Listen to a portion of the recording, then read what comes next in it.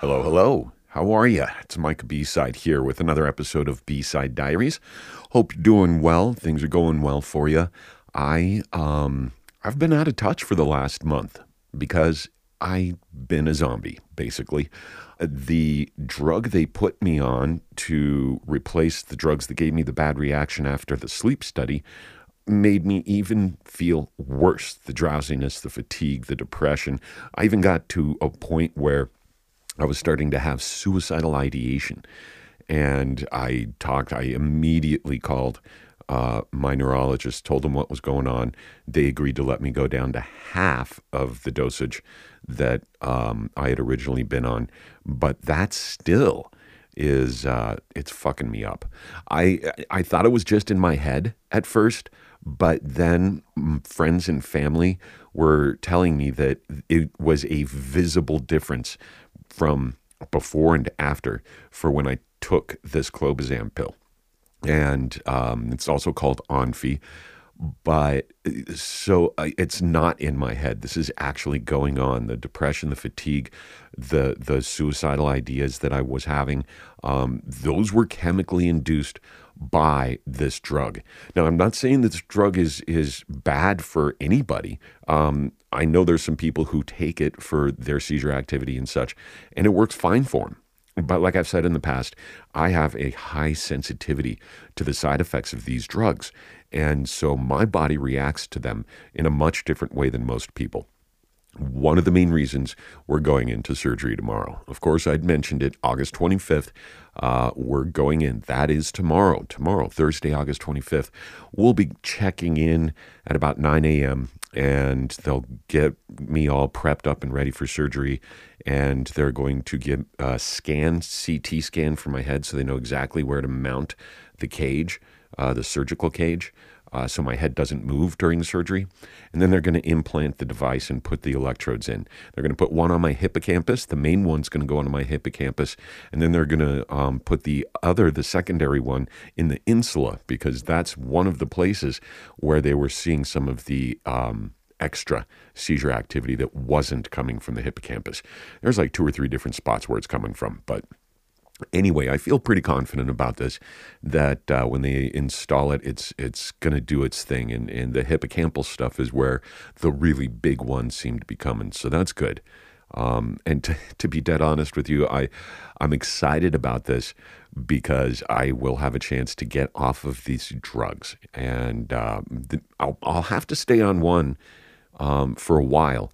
Afterwards, they've got an idea for another drug, would be my 12th or 13th drug that I've tried, or maybe go back to one of the drugs that gave me the least problems with side effects.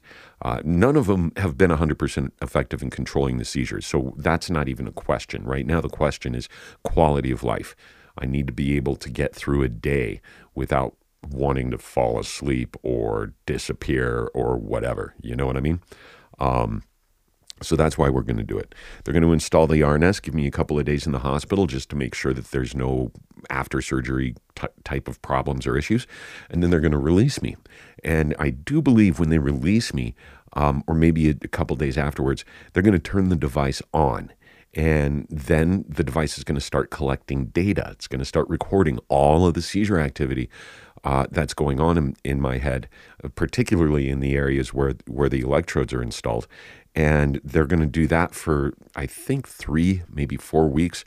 And then I go back in end of September, and my epileptologist is going to connect to my device via Bluetooth, and we are going to sit there, upload the data into a secure server, and then he's going to program the device to counterpulse the seizure waves. It'll detect the seizure waves within milliseconds and send out a pulse of the same amplitude and frequency and megahertz as the seizure activity that was collected.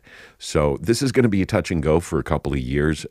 First 2-3 years, I'll be going in every 3 or 4 months to get a tweak and an adjustment, and maybe even a reprogramming if it discovers new seizure activity or new locations. And then after the 3rd year, On average, people experience upwards of a 70% reduction in seizure activity. And so after 3 years, I might even be able to be completely medicine free, or at least on just one, like I said, just one drug at the lowest dose possible. So those are my goals. And my goal is to be seizure free and not have to take meds. So cross your fingers for me, everyone. It's, the surgery is actually the safest of the options that I had to choose from. And again, the RNS implant device can be turned off, it can be adjusted, it can be turned up, it can be turned down, and it can be removed pretty damn easily. So it's much, much less invasive than like resective surgeries are. And we're not there yet. We don't have enough data to go in and remove brain tissue, at least not for my well-being. So it's been an interesting month. I feel like I've been a zombie. Depression was really, really high, and my outlook was pretty bleak. And I'm antsy. At first I didn't give a shit. At first it was like, let's do this. But now, as we got closer and closer and closer each day, I'm getting a little bit more nervous. I mean, after all, it is brain surgery, regardless of how much easier it is than the other brain surgeries that are out there. So that's where I am. What am I going to do afterwards? How am I going to, what's going to happen after this? I think once I get stable and we do 1 or 2 reprogrammings, I'm going to save up my money. I'm going to go out to Las Vegas, maybe even Los Angeles, and spend a little bit of time with some coaches and producers and directors and finish that commercial demo that I want to finish. So, and hit it and get on the national stage with my voiceover work. So I'm not giving up on that. I am not giving up on that.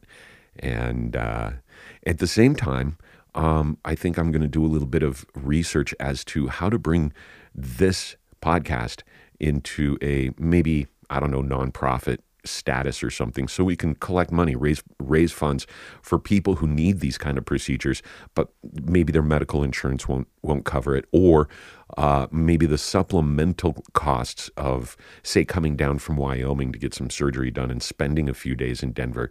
I mean, you have to take time off of work. You got to pay for room and board and food while you're gone.